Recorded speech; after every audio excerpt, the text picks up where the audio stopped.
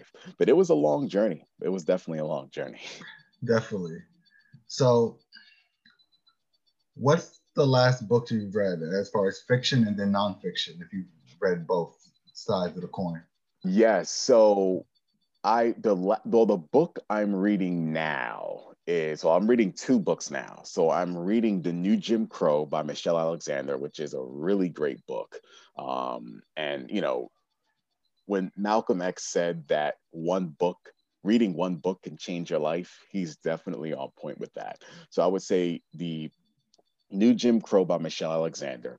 And What all do you like about that book before we the go into reason the why I book? like about that book So is, far, you finished it. yes, so it talks about, right now we live in a day and age where social justice is a big issue in our country. Absolutely. Equality is a big issue in our country. Hmm. Systemic racism is a big issue in our country, and we live in a country where not everyone is treated fairly. And the new Jim Crow talks about mass incarceration and how mass incarceration was pretty much designed to oppress the Black man in America. And a lot of times we don't really think about that. We don't think about how we only make up 13% of the population, but we are incarcerated at a higher rate than any other ethnic group in America. Right. There's no other country that incarcerates their minorities more than the United States. We incarcerate our minorities at a higher rate than any other country. And we don't even make up the majority of the population. And when you think about that, you think, why is this? And Michelle Alexander does a really great job breaking this down in the book, how our communities are over policed more so than any other community. So if police officers are more focused on the Black community, then of course we're going to be arrested at a higher rate because they're paying more attention to the Black community Right. than the white community. And so when you look at those things, you're thinking, wow, why is this always an issue?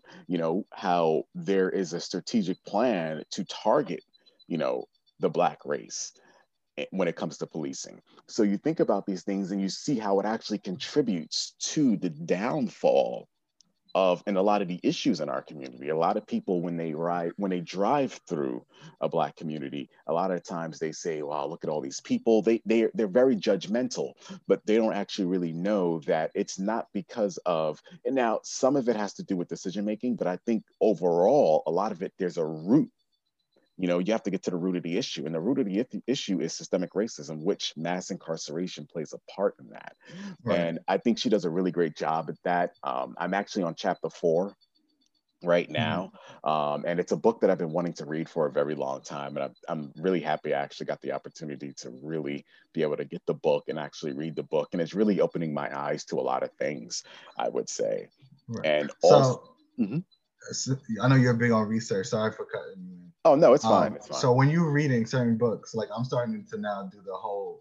I like to highlight key things of so whenever I do look back at it, I remember key points and reference. Are you doing that with this book, or are you just reading it as a free flowing thing Yes. for your mind? So a few things actually. The one thing that actually stood out to me in this book, which I always knew was the case, but Michelle Alexander actually she pretty much pinpoints on it.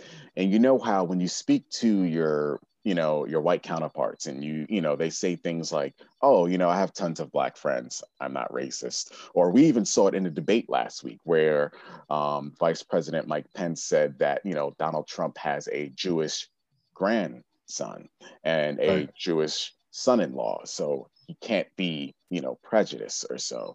But Michelle Alexander says there's something called implicit bias. And implicit bias is a bias without even realizing you actually have it.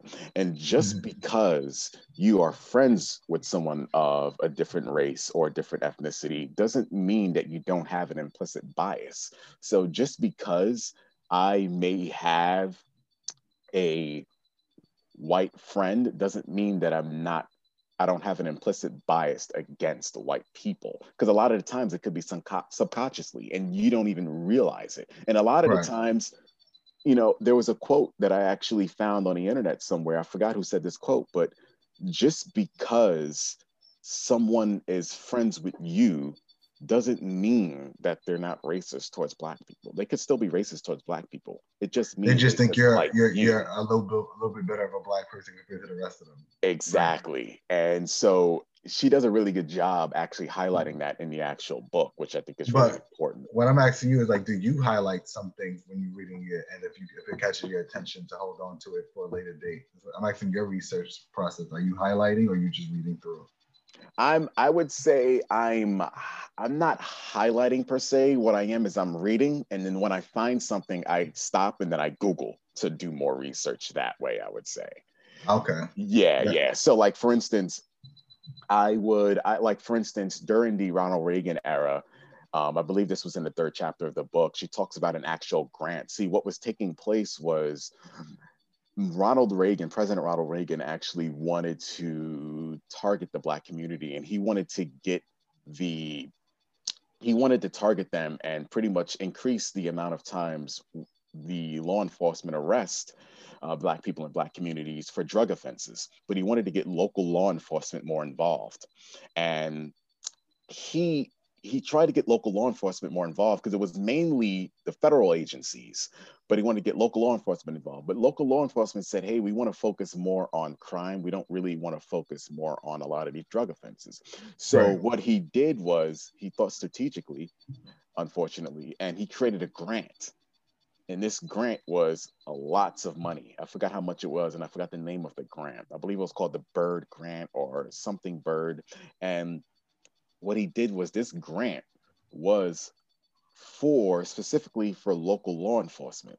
But there was a catch. He said, what you have to do is this grant is going to fund you to be able to get the necessary equipment you need and the necessary staff you need to be able to increase the drug patrol and being able to arrest the drug offenders in these communities. And he also put a quota on it, and he pretty much put in the actual grant that you have to give updates each quarter on the amount of arrest that you've made. Mm-hmm. And depending on the arrest you made, you will be able to get more money. And this is how he was able to use this grant to be able to entice local law enforcement to be able to patrol Black communities even more, which Got it. which led to a lot of what I did was I was able to do more research on that to see, wow, I didn't even realize that. And there it goes. It was definitely a few articles I read where that actually was the case. So it's definitely a great book. I definitely encourage anyone who wants to pretty much expand their knowledge in mass incarceration and how that actually is oppressing a lot of Black men in America. I would definitely recommend them to read that book. Absolutely. Jim Crow by, say the author's name again? The New The Jim New Crow Jim Crow by Michelle Alexander. by Michelle Alexander. And what's the other book you were about to reference as well that you Yes, are reading? I'm actually reading the book on Malcolm X biography. The autobiography of Malcolm X? Yeah, yeah, Okay. which is really good book. I'm still on chapter one, but That's written by the estate of his family, correct? It's written by Alex. Forgot Alex Alex. Haley? Yes, yes. Okay. Yeah, the same author who wrote Roots. Yeah. Yes, really good book. I've watched the movie, which is a really great movie. But I wanted to read the book because the book actually gives you some more information on Malcolm X, Right. and so I'm really still early on into that book. I'm still in the first I would say the first chapter, but it's definitely something I'm excited to dive into. I've heard a lot of great things. Every time I tell someone I've watched the movie, they always say read the book. That's always been their Right. recommendation. So Same. I'm definitely reading that book and getting into it. So what's the last book you actually completed? And The last book I actually completed was actually I would say, just before the end of the summertime. And that was by Dr. Umar Johnson, the psycho holocaust of Black men, Black boys, I believe it's called. And it pretty much talks about how the Board of Education, a lot of the times in these counties, in these communities, they use special education as a way to segregate a lot of our schools and to be able to prevent the Black boys in America from being able to reach their fullest potential in the classroom. Or And create the pipeline for the new prison system, I suppose he's also talking about somewhat. it's mainly there is a little bit of that in the book, but it pretty much talks about how.